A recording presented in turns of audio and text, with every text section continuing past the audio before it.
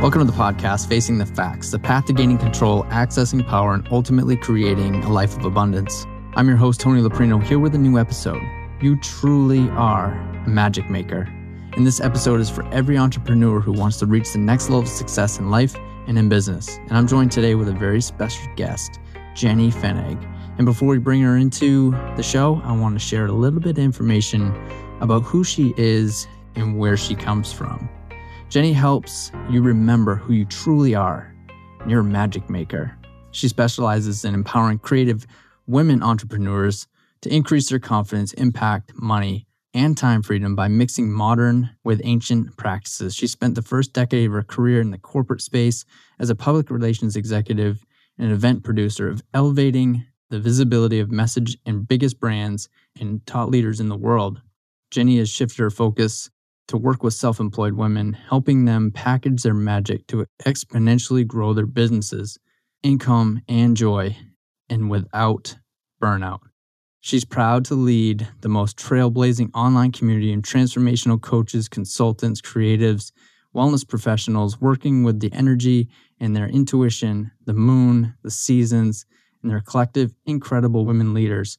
Jenny is the author of Get Gutsy, a podcast host. She's named the Silver Stevie Award winner for Coach of the Year. Some of her loves: being a woman who dares, a wife, homeschooling mom, a writer, fitness lover, and magic maker. She lives in the woods with her family in the Berkshires of Massachusetts. And I can't wait to learn more about Jenny and her story and where she comes from. So Jenny, welcome to the show. Thanks, Tony. I know we're going to have a good time together. Yeah. I'm really looking forward to all of this stuff. You do some amazing things. And from what it sounds like is from where you came from to where you are today. And that's really where I want to start, is tell our listeners about where you were and how you got to where you are today. Yeah. Well, oh gosh, where did we all come from, right? It's interesting. We came from topic in itself. Fungi. Okay, just as like a side topic, but I just watched this incredible movie. It's a shout out for this film called Fantastic Fungi. Never thought I'd be like, let's go watch a movie about fungi. But my son, who's 11, had to watch this film for his botany class. And we watched it together. And did humans really come from fungi? Just FYI, like the whole, I was never really interested in science that much, like classic science growing up. But then I was watching it going, this is the most fascinating thing I've watched in a long time. So cool. I had to just throw that in there. But I grew up in Florida. I was this beach girl. I was always quite ambitious and loved school and projects and being a leader and getting involved in things and being a part of kind of what was happening. And, went to college at the University of Florida. Never thought I'd start my career in New York City. But when you align yourself with people who are as driven as you are, interested in the things that you're interested in, and really do take pride in work, and like going for things, then you might find yourself in situations that you never thought you'd find yourself in. And so I had some friends who were a bit older than me who had come back from an internship in New York City, a summer internship, like, oh my gosh, Jenny, you have to do this. You have to do this.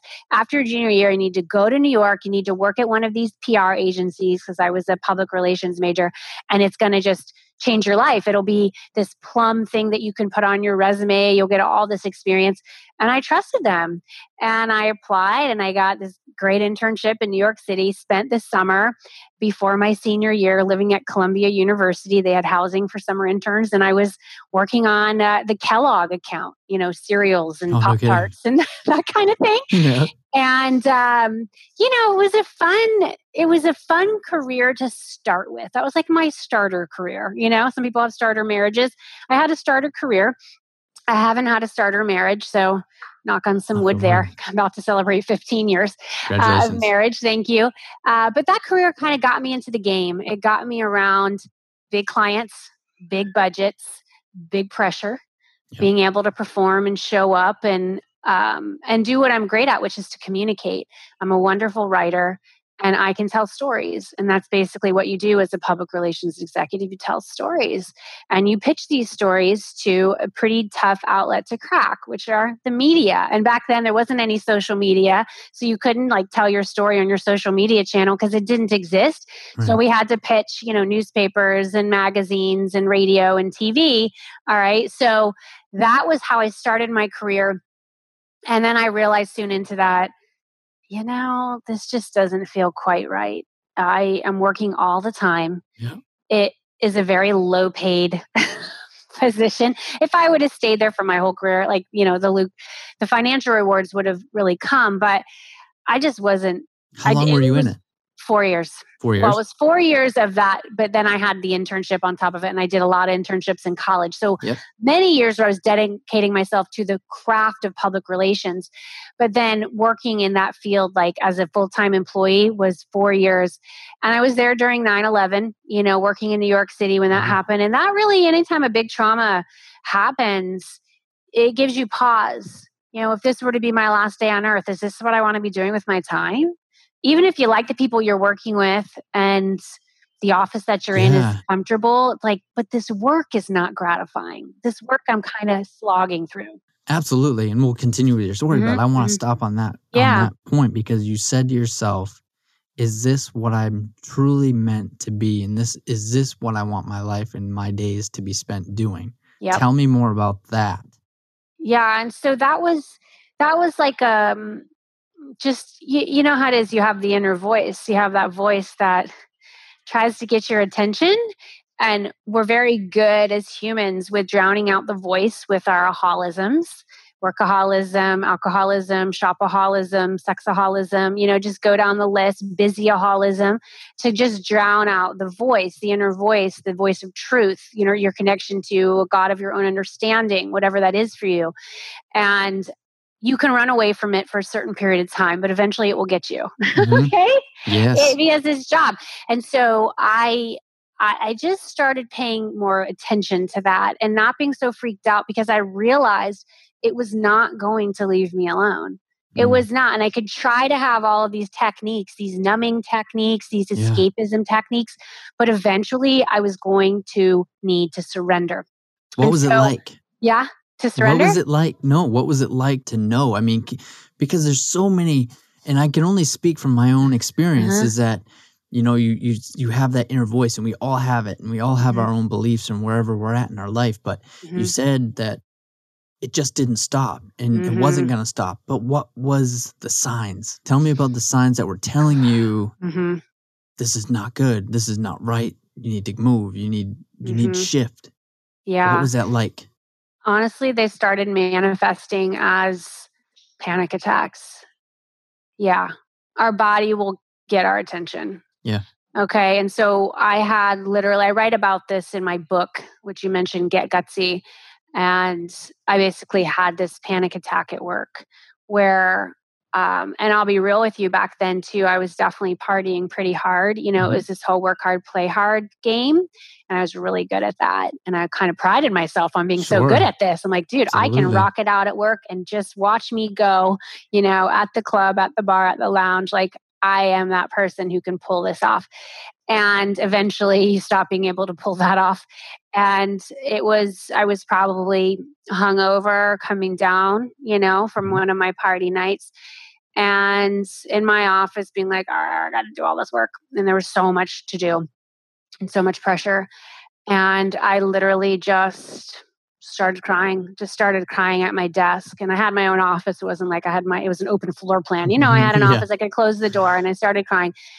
And it was just this, I can't keep doing this. I can't keep running. That was the feeling. I was running away from pain.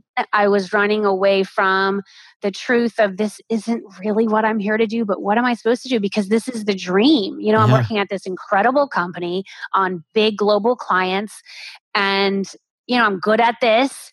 Where does this leave me? What am I supposed to go find? Why am I feeling this way? Yeah. And I just started crying, and I reached out to a coworker of mine, and I confessed what was going on, and she came right over And we shared something in common, which was the death of a sibling. Okay. And she had a brother die. I had a sister die when we were teenagers.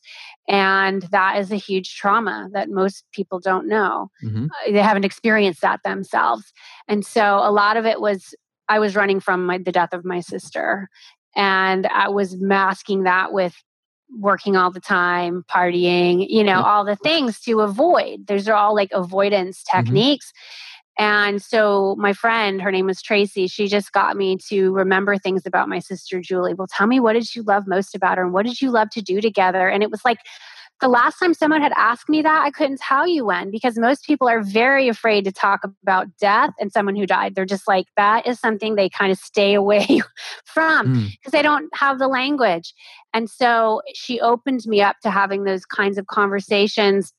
And I realized that I had never really grieved for my sister. She died over on a Sunday, and I was back at school on Monday, the next day, because I didn't want to, quote, fall behind, which is such a trap in your thinking. It's like what society tells you, like, watch out, you're falling behind. I'm like, it's not a thing. Right. Like, it's just not, don't fall for that. It's such a trap. And so I said, you know what? Because it was right around the anniversary of Julie's passing. And your body keeps score. Your body remembers trauma. Okay. We can process the trauma. And I've since learned all of this, and I practice it, and I absolutely believe in it. And so I was like, you know what I need to do? I need to take a half day off of work later this week, which was very bold because I wasn't asking for this half day like a month in advance or 3 months. This was like unheard of. It was a big deal. And it was because I needed to honor my sister. And so I did that. And I remember distinctly that particular day, like, I want to engage in some self-care. That's one way that we can take really exquisite care of ourselves so we can do wonderful work in the world. We have to be nourished. And so I went to this, nail place near my office. I had like a gift certificate. I was like, I'm going to get my nails done. Like, I really never do this. And I go and I pick my color and I sit down. And the woman who sits down to do my nails has a nameplate on, and the name on her chest says Julie. And that's my sister. And I basically was just like, oh my freaking God, like what? And from that point forward, it was just a willingness to listen to that intuition when it's time to take a break, when it's time to make a change, when it's time to have a hard conversation, that taking care of myself is the greatest, most kind of boldest thing you can do, because society is super happy if you don't take care of yourself. Right. Like, you know what I'm saying? And so this is a chance for all of us to reclaim this really powerful choice point we have, which is to put our own health and wellness first, no matter if some people don't understand that. And it's really been an incredible journey. That willingness to do all of that led me to eventually quit that job, go into a different career path as a conference producer, which I didn't even know was a thing. I was like, what is that? And so I worked with some of the biggest names in the world, thought leaders like Tony Robbins and Ken Blanchard and Tom Peters and Colin Powell and Lance Armstrong, pre-doping scandal, and lots of other business experts from corporate companies, lots of women too. Unfortunately, most of my keynotes at that point was mostly men to choose from. And so that's what we had. But that really showed me, wow, how to create something out of thin air. I'd create these conferences out of thin air to answer a problem in the marketplace, to provide a solution for a group of leaders who were hungry for content and connection. Okay. And it showed me how to make some money, because I got a cut of the profits, and I never had experienced that before in my life. I'm like, oh, wow. Okay. This is fun. Yeah. Right. And the same thing happened there. I just, I felt like I got to the point where I learned everything I was meant to learn. Yep. And then towards the end, I was learning how I didn't want to do things. What kind of leader I didn't want to be. Gotcha. And over time, you're like, I'd rather be around people who I aspire to kind of emulate them in some way. Right. And so it's time for me to go. And that's when I really just, again, followed that impulse. I signed up for a yoga teacher training, which was like, what is that all about? But I loved yoga. Right. And I just followed that. I wasn't like, oh my God, am I going to make all this money from teaching yoga? It was like, I don't know what I'm going to do with this, but something about this is calling out to me. I'm not going to overanalyze it and run spreadsheets on like the financial opportunities of yoga teachers. I'm just like, my current setup is not cutting it, and I cannot stay here that much longer. Like, I'm at the end of the rope. Okay, I'm at the end of the line. How long was that? So you were 4 years in New York, and then you went in 2000, and then you shifted. I stayed in New York for 11 years. 11 years in New York City. So it was 4 years in that first career, 4 years in the second career. I did some freelance work after I left that corporate job, because that's what happened. I quit that last corporate job. As I got towards the end of that yoga teacher training, I'd seen the light. I was like, dude, there's no going back. That's the thing. You can't unrealize what you've realized. No, absolutely. If you're willing to go there, if you're willing to accept and know the truth, the inner truth that's telling you. And the only way that you can do that is if you're willing to face the truth. Absolutely. It's like facing those facts, the facts where this situation is not going to change. I'm not going to all of a sudden like my work more, or like this environment that is very catabolic and like, just not, no. Okay, so I'm either going to surrender to that and be like, oh, well, whatever. Or I'm going to say, there has to be another way. There has to be. This can't be. And I think the death of Julie just showed me, we don't know when our life is going to end. Do you know for sure you're going to live to 100? Do you know for sure you even have 5 more years in your life? No, you do not know that for sure. And so I am going to make a move. And so yoga just cracked me wide open. And that eventually led me to discover the field of coaching. As soon as I found that, as I know you can identify with, I was just so overjoyed, because that's what I've been doing my whole life. And I didn't know it was the thing. I didn't know you called it something. Like, oh my, this is what I'm best at. This is a career? Like, people will pay me for this? Great. Sign me up.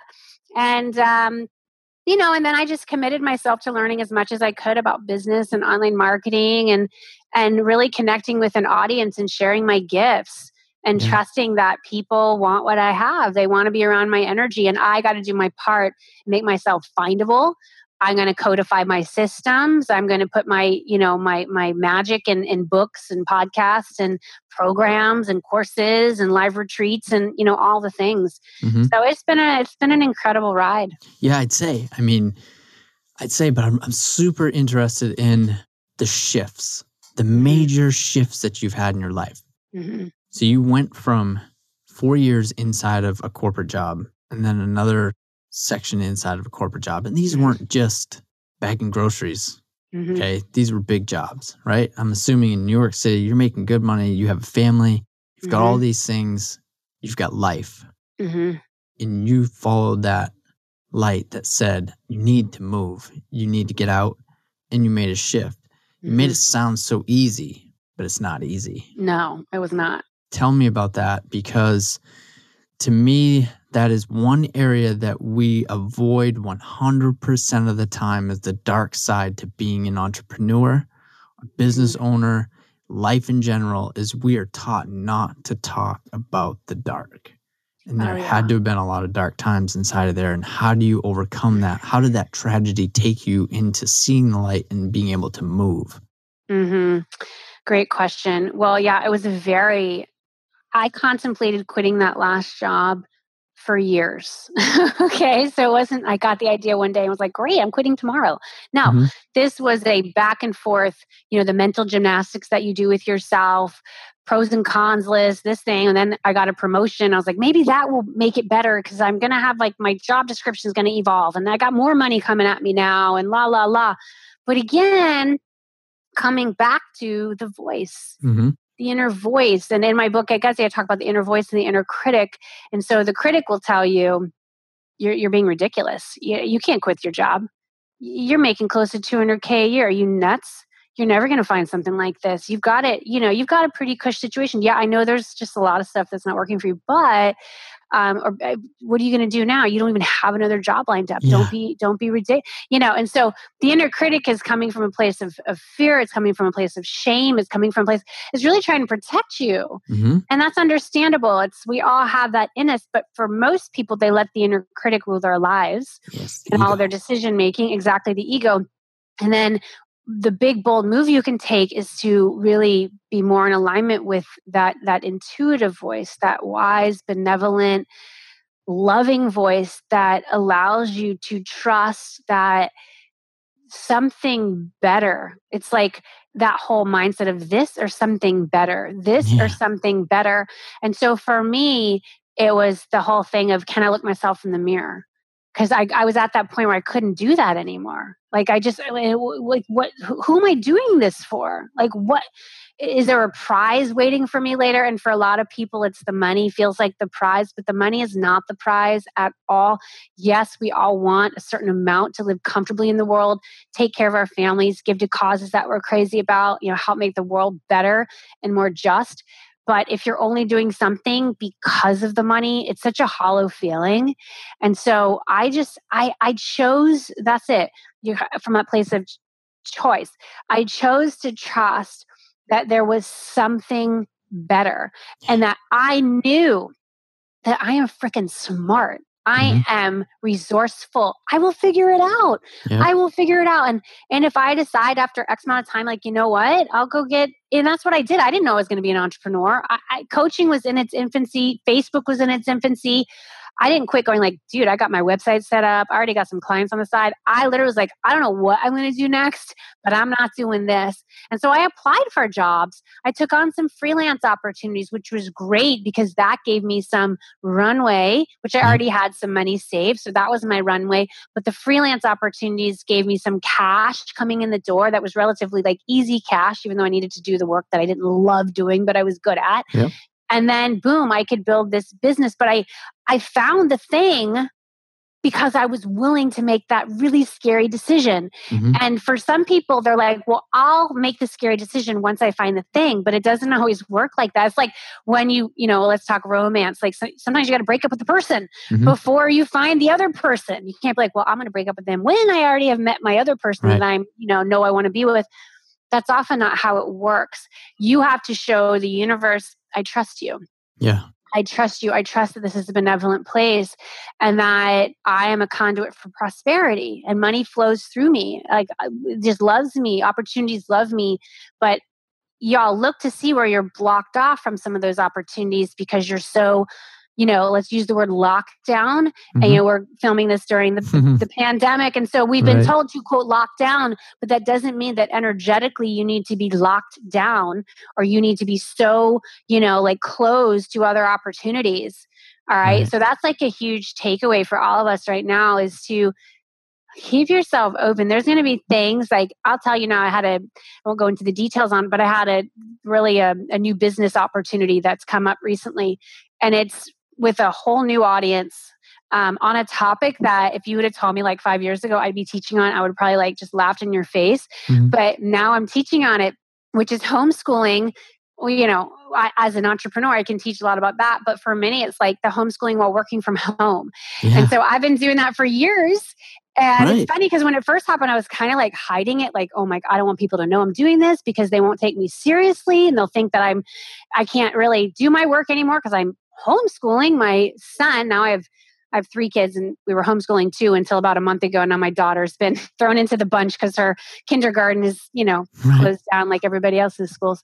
So yeah. And now that's the thing. Yeah. Like the thing often that we've kind of kept a secret or we're kind of like, oh, I got to keep it. Shameful. That's the thing. That's the thing. You're not cool. That's not the right magic. thing. Right. That's the magic. And so now it's like, oh my gosh, look at this. Look at a whole new audience that's opening up. And so, for those of you who are in the darkness now, just know that the darkness is part of life. Yeah. This feels like a very dark time, but it's really a rebirthing. It's a rebirthing that's going on, and it's heavy.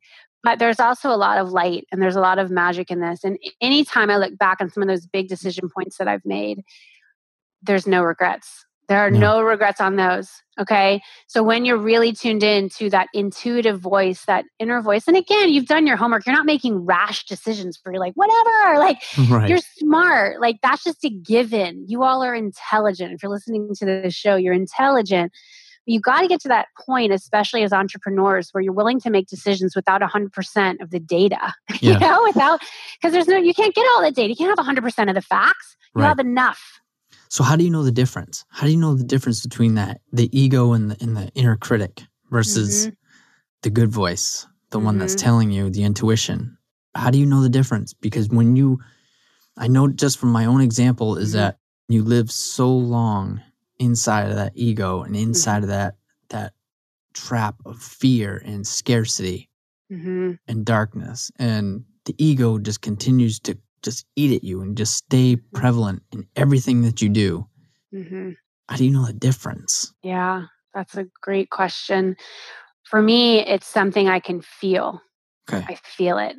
And so I want everyone to get comfortable feeling things. And again, I'm just talking as a society, across the board, we're really bad at that. Okay. And I say that with love. Yeah. I used to be really bad at that too. And that's why we have all the addictions and the numbing techniques, because we don't need to feel things. And we're told, you don't want to feel this. Okay. You don't want to feel it. Let me give you this pill. You know, you to women, you can't birth that baby on your own. Let me give you this other thing where you don't have to feel a thing. Okay. And no judgment on choices that people make. And there's certainly conditions that warrant, pain medication and pain techniques and things like that. But my point being is that that's the message we've been served up. You don't have to feel things. Like, why would you do that? But we don't want to bypass the pain is what transforms us, and the willingness to feel certain feelings and know that the feeling isn't forever. The feeling is temporary. And so to know like this feeling is going to pass through us. And so that's just a technique that I want everyone to play with, to trust that feeling your feelings is a very, very powerful act. Okay. And then in this case, when you've practiced feeling things, then your body is more in tune with being able to sift out what kind of feeling do I have around this. And so typically for me, the ego and the inner critic is a feeling of constriction, where I'm locking down, where I'm like protecting myself, where I'm like, shielding my heart, where by me listening to that piece or maybe following the guidance from that inner critic, it's me like avoiding shame, avoiding being embarrassed, avoiding being disappointed, okay? And really staying small, like kind of staying hidden. Yeah. Okay. Whereas this other thing. Comfort. Yeah. Creature of habit. Like, you know what? Let's just not rock the boat. Let's not change anything. It's fine. It's not fine. Right. So you just want to live a life where you're like, it's fine. Really? Okay. Because let's expand. Let's have like this beautiful range of feelings, beautiful range of emotions. And for me, when I know that something is aligned, well, number one, it tends not to leave me alone. And it comes to me when I'm sleeping. It'll come to me in the shower. Like water therapy for me has huge information that comes down. And so as the water is coming down on me through the shower head, or if I'm laying in the bath, I'll just have information come in. It's like boom. And I have this awesome shower door that fogs up when I take showers. It's glass, and so I'm like sketching things out. I'm like, oh my God, okay. So like, and I know people have waterproof Post-it notepads, and they make those. I don't have that because I have my shower door, and I get it all there, and then I transfer it to a real piece of paper. I'll put it in my phone in the notes memo app. But I just find that it follows me. I'll be out on a run, I'll be on my Peloton, and it just comes through. And so when it comes through, when I'm doing wonderful things for myself. Gotcha. And I'm taking care of myself. And so y'all take care of yourself. Yeah. Let's stay right there, because I preach this and preach this and preach this, is that you in your business as a business owner, whether or not you're a man, a woman, whether or not you're a husband or a father, you are the number one asset, period. Yep. It isn't your money. It's not your statements. It's not your buildings. It's not your apartments. It's not your anything that has to do with it. Because we're so taught that there's one balance sheet, and it's things. Things are not assets. People are assets. And if you take care of yourself, and you've said this, if you take care of yourself, it will have a direct impact on your entire life, from being a parent, being a business owner. Your profits will change. Your clients will change. Everything changes about you, but it starts with you. Yep. Right? Has to. Protect the asset. I had one of my coaches, Jennifer Kem. We worked together a few years ago, and that was one of the biggest takeaways I got from our working relationship. She would say to me, protect the asset. Protect the asset. Absolutely. And you are the asset. You are the asset. Yeah. I mean, that's, and I think that's, unfortunately, a lot of the systems are set up to deplete you, and you're not protected. You're running around like a wild man, a wild woman. And there's some sense of wild that's really powerful. And I believe in that One of my favorite books is Women Who Run with the Wolves. So good. And I just read The Call of the Wild by Jack London. I had never read that book. Oh, really? Before. Oh my, it's so good. If you haven't read that book. No, I haven't read that book. That's a good one. Read that. Read that. Read it with your kids. What was the name of it? The Call of the Wild. Call of the Wild. Jack London. I mean, it's been out for forever, and they just they did a film. They've had earlier film versions, but Harrison Ford has starred in the most recent one that just came out within the last few months. Yep. Yeah, but I have an 11, 9, and almost 6-year-old, and I read the book with my 2 oldest. My boys were able to see the film together. But that, so I think it's a sense of like we all want to be tapping into our wild. Like there's some powerful things around that it really is taking care of ourselves. But to look at how I think that's why I had the biggest issue with the corporate life is because it stripped away my wild, and it made me wild in all the wrong ways. It made me wild and like, let's go out and get wasted to kind of like to take off this stress, to take off the pressure, because it stripped away my natural rhythms. It's like, okay, you have no choice in the matter. You will be in this office Monday through Friday from 9 until whenever. Yeah. And that is that. And I remember being like, this doesn't work for me. This is not, I don't like this.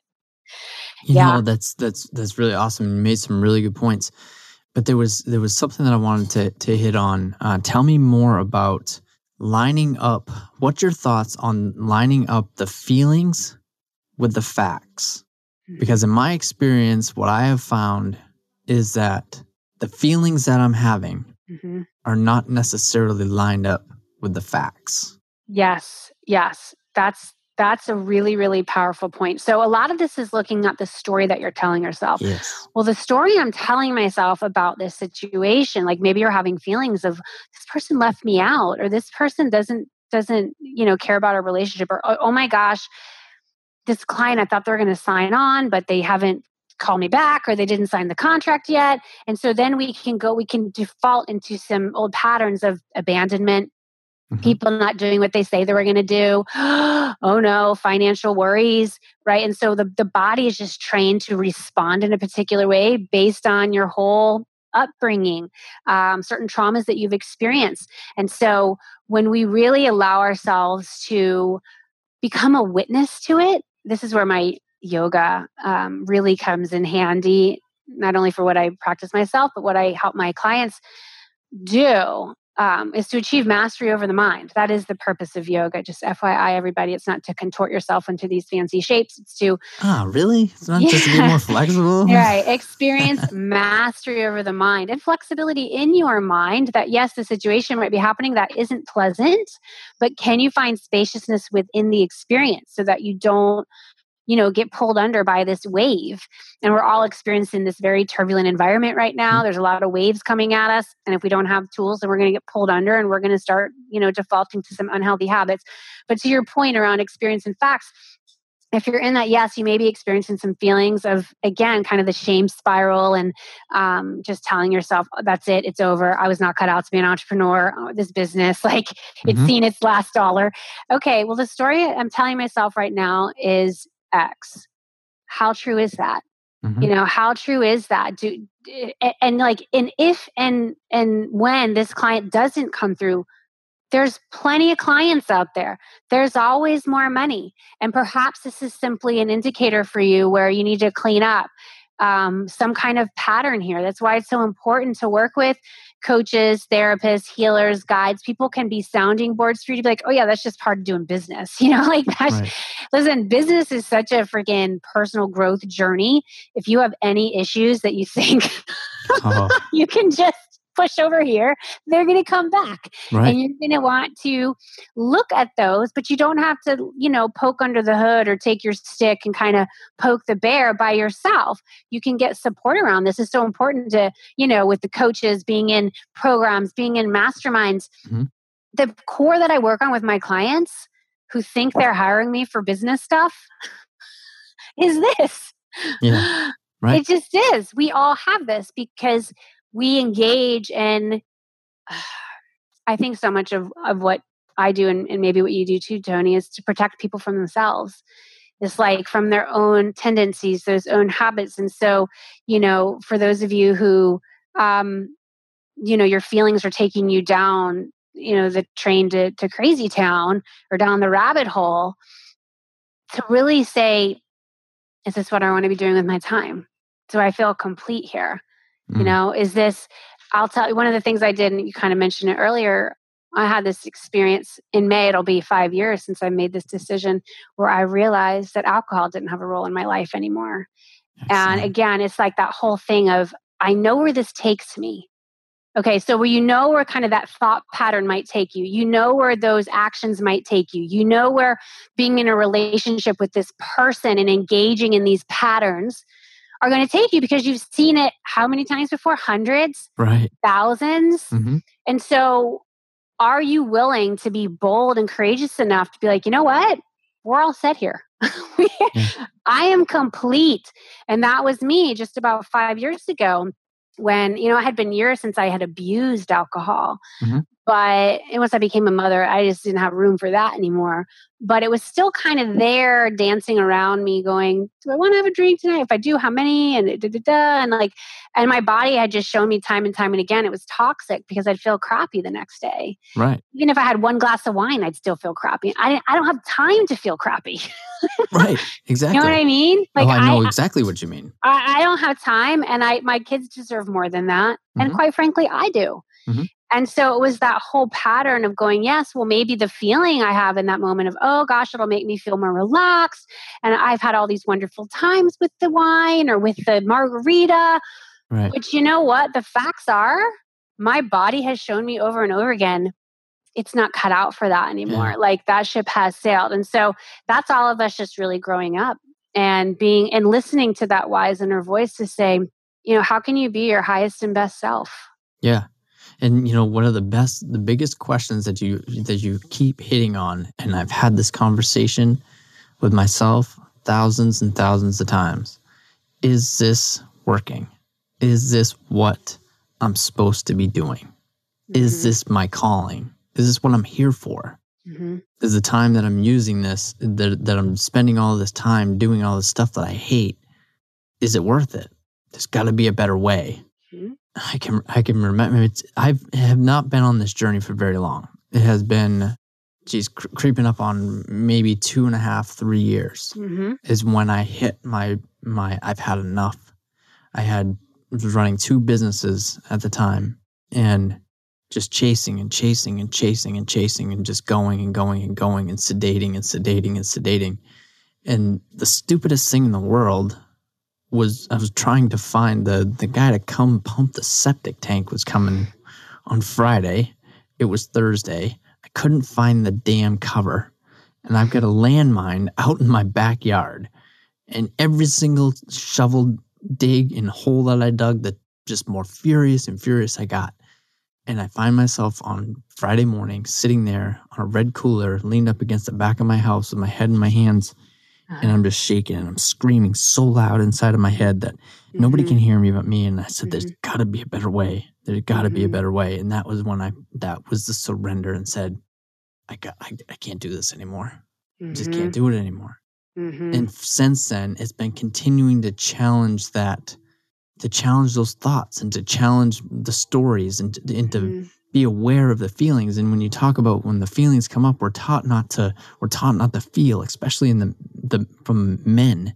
It's not cool to feel, you're not supposed to cry. You're not supposed to feel scared. You're not supposed to be ashamed and all that kind of stuff. Well, guess what, dudes? It happens. And if you don't say it happens, you're lying to yourself. And can you face yourself in the mirror?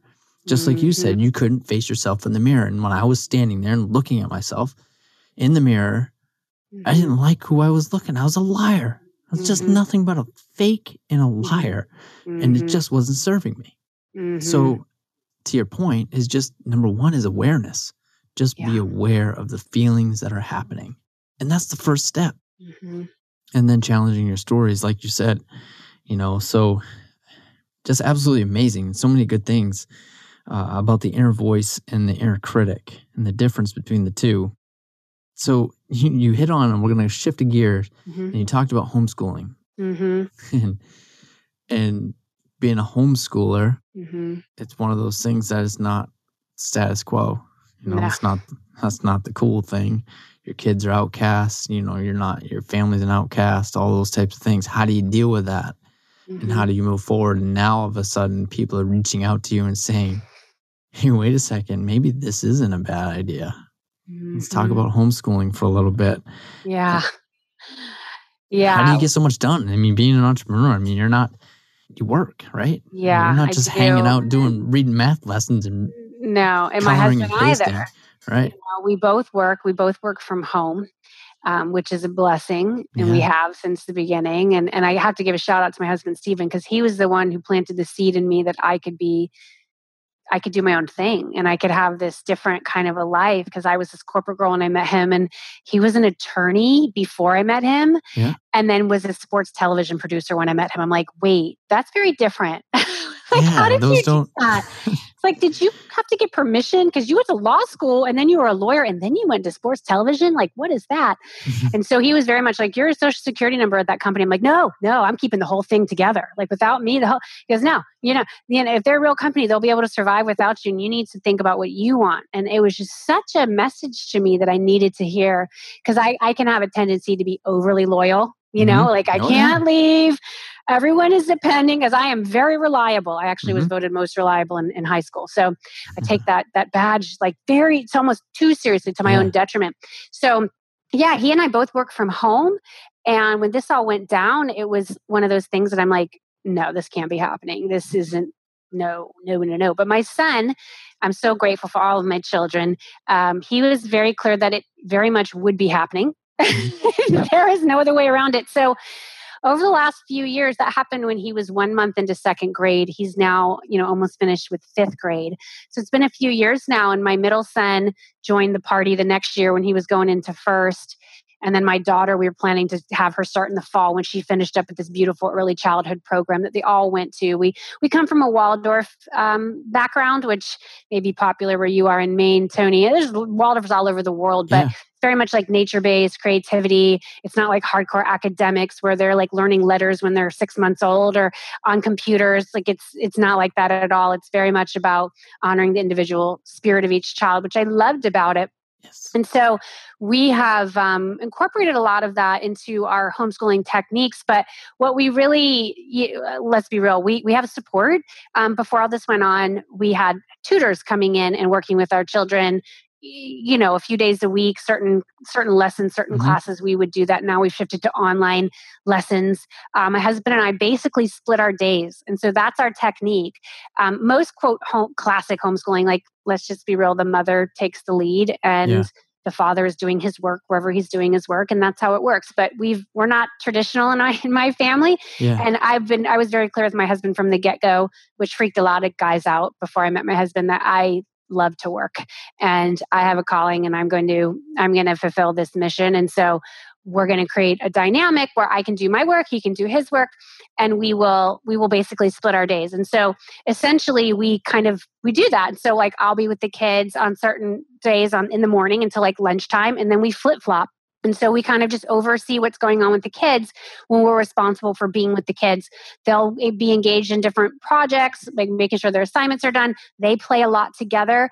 And, that's a message that I want to share, because everyone now has kind of found themselves in this homeschooling world, which some people, honestly, yours is more distance learning, okay, where your schools are being like, here's the assignments and they need to show up for the classes at this time. So that's really not classic homeschooling, but you're getting a flavor of what it's like to have your kids, quote, learning at home. And so the big message is you're not trying to replicate school at home, because we would all fail. Okay. We're not trying to replicate school at home. What we're doing is basking in being together. Yes. And taking away that message. It's like, we're going to have your kids out of your house 5 days a week, and you're going to be wherever you are, and you guys will hang out at night and on weekends. And that's going to be daycare. That's going to be enough for you, because that's how it is. And once I, again, just was thrown this curveball a few years ago and was for the first few months being like, why is this happening to me? This is the worst. I can't believe this. I am not cut out for this. Okay. And now I'm in it going, what a gift. What a great gift, where you can spend this time together, where they can engage in things that they love, And you all can do this stuff together. Yesterday, I taught the Fantastic Fungi movie. We watched that together as a family. And then I'll ask, okay, Sean, what were some of your takeaways? And it's so cool to learn what he sees. You know what I mean? Because we all see it through a different lens, right? Exactly. And gosh, I took away so much that I shared it with my clients. I had a call earlier today. I was like, oh my gosh. So, you're learning together and you're experiencing the world together. And outside of pandemic times, you're going to classes at the library, you're going to museums, you're doing all these things.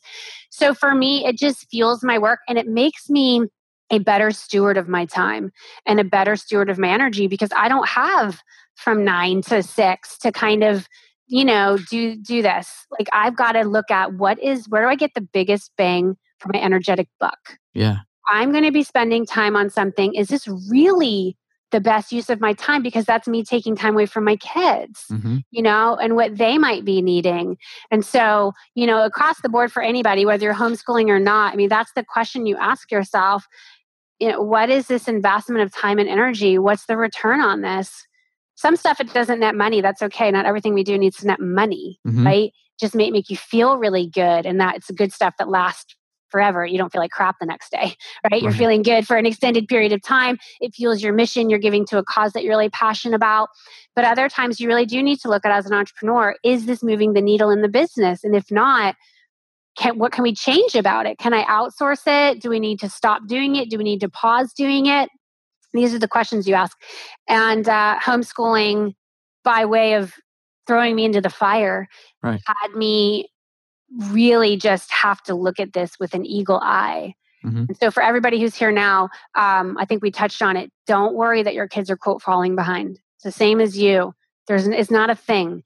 It is what the system tells you. Okay. And we've all seen right now, the system's just broke. Yeah. Okay. And so take that control back for yourself. And I think entrepreneurs are naturally good at this. Okay. And I think most entrepreneurs absolutely are cut out for homeschooling, because we are the ones who've basically disrupted the system. And we've said, yeah, I don't jive with that system. Right. And so, one of the greatest things I want to pass on to my kids is how to create something out of nothing, and how to create value in the world, and how to make your own freaking schedule and decide what problems you're going to solve, and then to get somebody to pay you for solving those problems. Yeah, let's stay right there, because that's that's a real big thing, and not following the system and not following the traditional, typical ways of the quote unquote American dream, right? You finish high school, you go to college, you get out of college, you have your magic job in corporate making 6 figures, you buy a house, you buy a couple cars, get married, have a couple kids, buried in debt. And all of a sudden you get into your 30s, you get into your 40s, and you realize this sucks. This isn't what I signed up for. Everything's crashing down in front of you. So teaching somebody to build something from nothing and having the courage and the confidence to go and do that. Just even in being a homeschooler that's completely against the grain, how can an entrepreneur feel more confident in taking the stand with their work? And why is this so important? Because even if if you got this burning desire inside of you, you have this message, it's right, it's something that will change lives forever, but it's against the grain. How do you fight that? How do you build it? Take the next right step. Just take that next right step, because the alternative is, what if you don't? Can you live with that? All right? Because you don't have to follow every idea that comes to you, because that would be a bit much. But you can ask yourself, well, how will you feel if you don't do this? If you saw someone else doing this, you're like, that's my idea. Oh my God. Like, those were the words that came through. If you read the book Big Magic by Liz Gilbert, she talks about that. The ideas knock on your door, and they picked you because you seem like a very viable candidate to make this idea real. Ideas need humans to become real, or perhaps viruses. We're seeing that as well. Yeah. Okay. But they need some kind of living organism to become real. And when it comes to like something tangible, like a business or a book or some program of idea of yours, a movement, it needs a human, a worthy human. And so the idea has knocked on your door because you seem like, you know what? I think he or she could do this. I think they could pull this off. And so you can just ask yourself, well, if I didn't do this and I saw somebody else doing this or saying this, how would I feel? Mm-hmm. Okay. You're always going to have critics. There'll be the people who say that this was stupid and your voice sucks and your writing is like horrible. And that just comes with the territory. So don't not do something because you're afraid people won't like it. They absolutely won't like it. Welcome. Welcome to this world. Okay. Right. But we're focused on the people who do like it. Not only do they like it, they love it and they thank you for it. And you've changed their life. And this was the lifeline that they were looking for. And they're going to go tell their people about it. And they're going to sign up for another round of it. And those are your people. Like those are your people. What I have found in my own journey is I tend to create things that I wish would have existed a few steps down the line. Okay. And I realized, gosh, that would have been really helpful to me when I was feeling a bit lost and lonely and like unsure about how this could all work.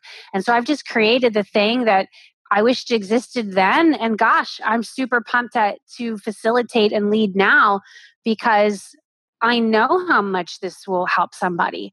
And so I think the other piece of the puzzle is that you need to be obsessed with it, in a healthy way, a healthy obsession. I just was writing about this because I create a lot of content in my business. I'm a prolific content creator, writing especially videos, audios, the whole thing. And if I'm not obsessed with the material, like I just think this is so juicy and I need you to know this. Yeah. This is what I call the kind of I need you to know speech. Like imagine you were at the top of a mountain and all your people have followed you up this mountain because they want to go on this journey with you. And they get to the top of the mountain and you have a few minutes to share with them the stuff that if you were no longer around to share, you need them to know. Okay. And so like that's the stuff.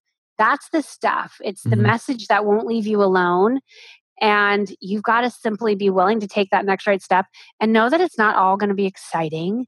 You're not going to like every freaking piece of the, and I think that's what deludes some people is like, well, this part was kind of whatever. It's like, I do stuff in my business that's like, this isn't my most favorite step.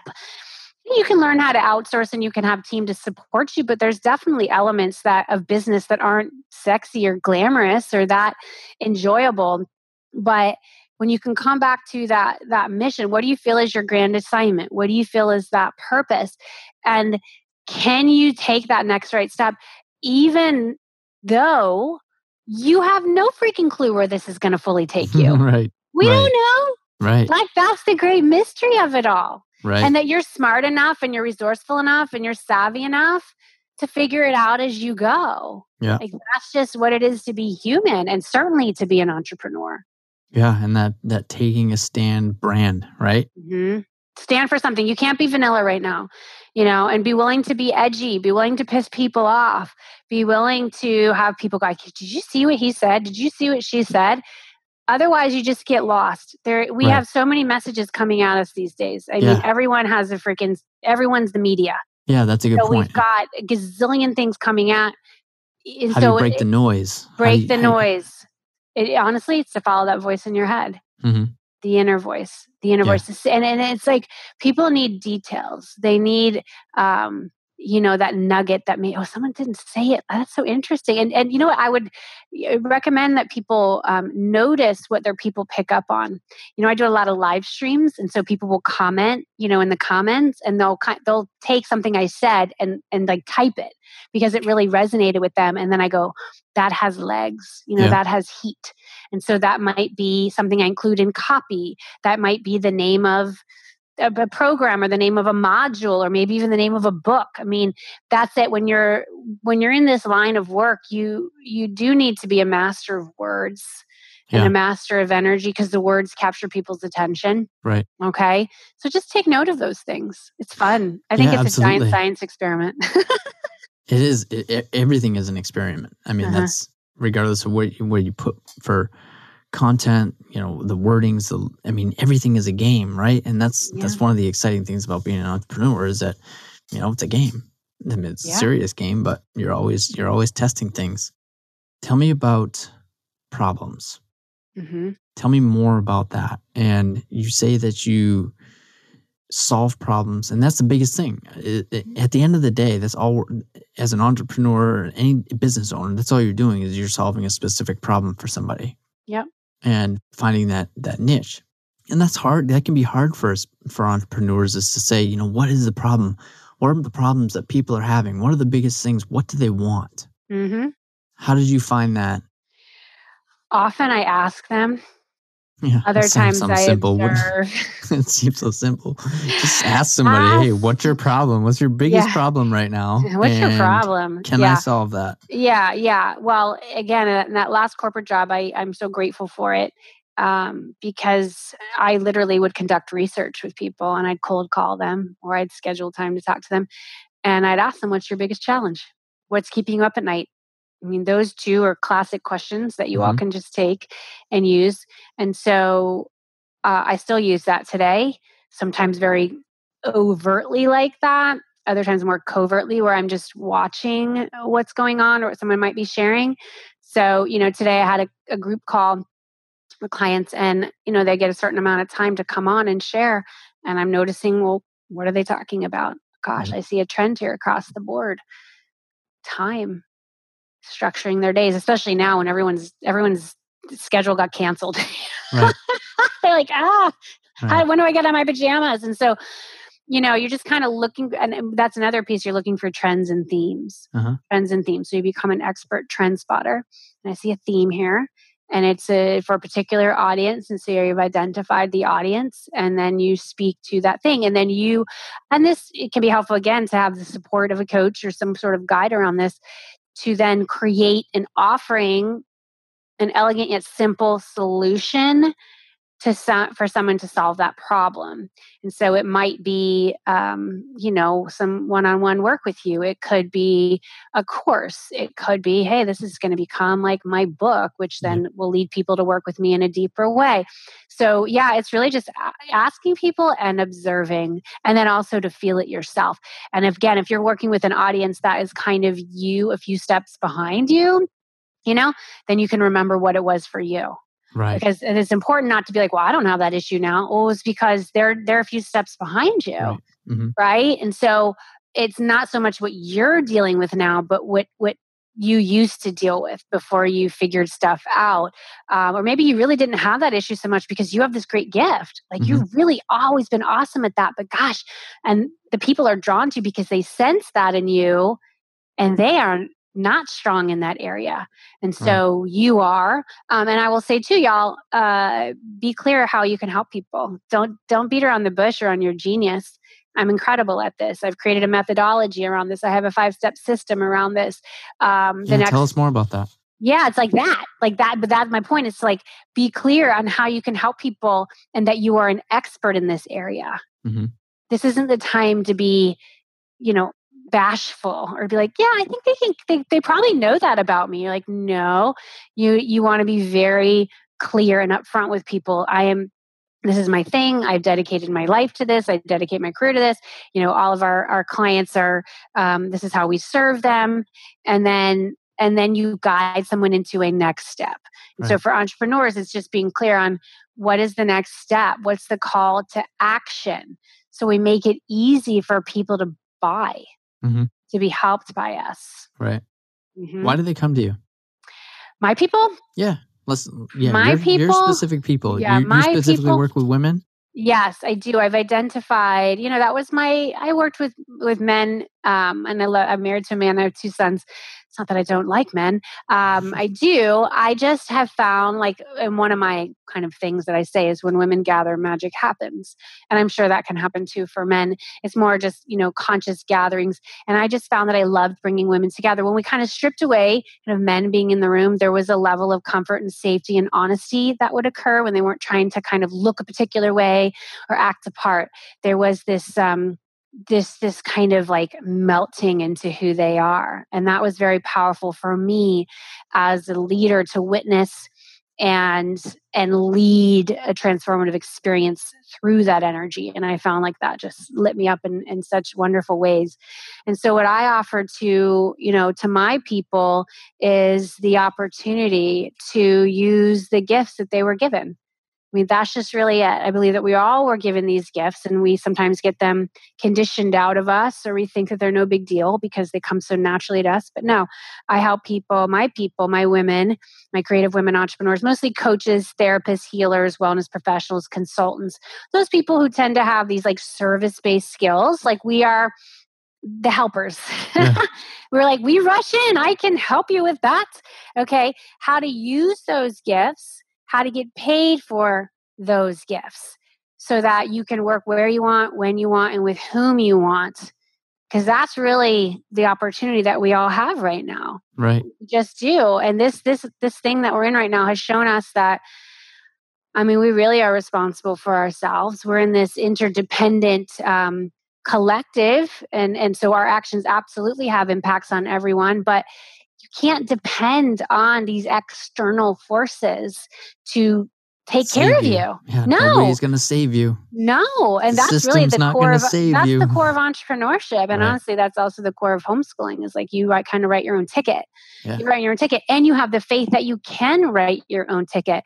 So a big piece of my work too is teaching them around, systems, the time and energy mastery, and giving them the space to create what's inside of them. So to create online programs, like I'm all about that. And so it's really to understand this online business world that's available to them. Yep. So they don't need to worry if things get shut down again and they can't quote see their clients in a physical room anymore.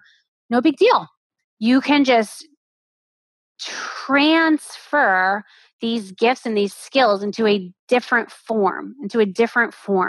And that's what we're all doing right now. Some of us have already been doing so. This change hasn't been that big of a deal, other than we're working with clients who might be freaking out or might have had like major shifts going on. So that's what I do. That's awesome. Do you hit on these points inside your book? Yes, I do. And to your point, I got a new book that's been long overdue, Tony. Yes. And so I feel like this space right now, I'm like, all right, let's go. It's time. But yeah, Get Gutsy was really the spirit of that book was especially for those people who feel a bit lost, who feel a bit like I'm not doing what I'm meant to be doing. Like, what am I supposed to be? Hear that there's got to be a better way. Exactly. It's like how to extricate yourself from like, I'm not where I'm supposed to be into I'm on the path. Like I'm on that path. And so the next book for me is really more of these business concepts that need to come forth as I've been just practicing these things for all these years. So yeah, a lot of that stuff I talk about, like, my podcast I had been producing for over 4 years, that has really come to an end. So I got another one that'll come through. I believe in giving yourself space to kind of complete something and then decide what you want to start again.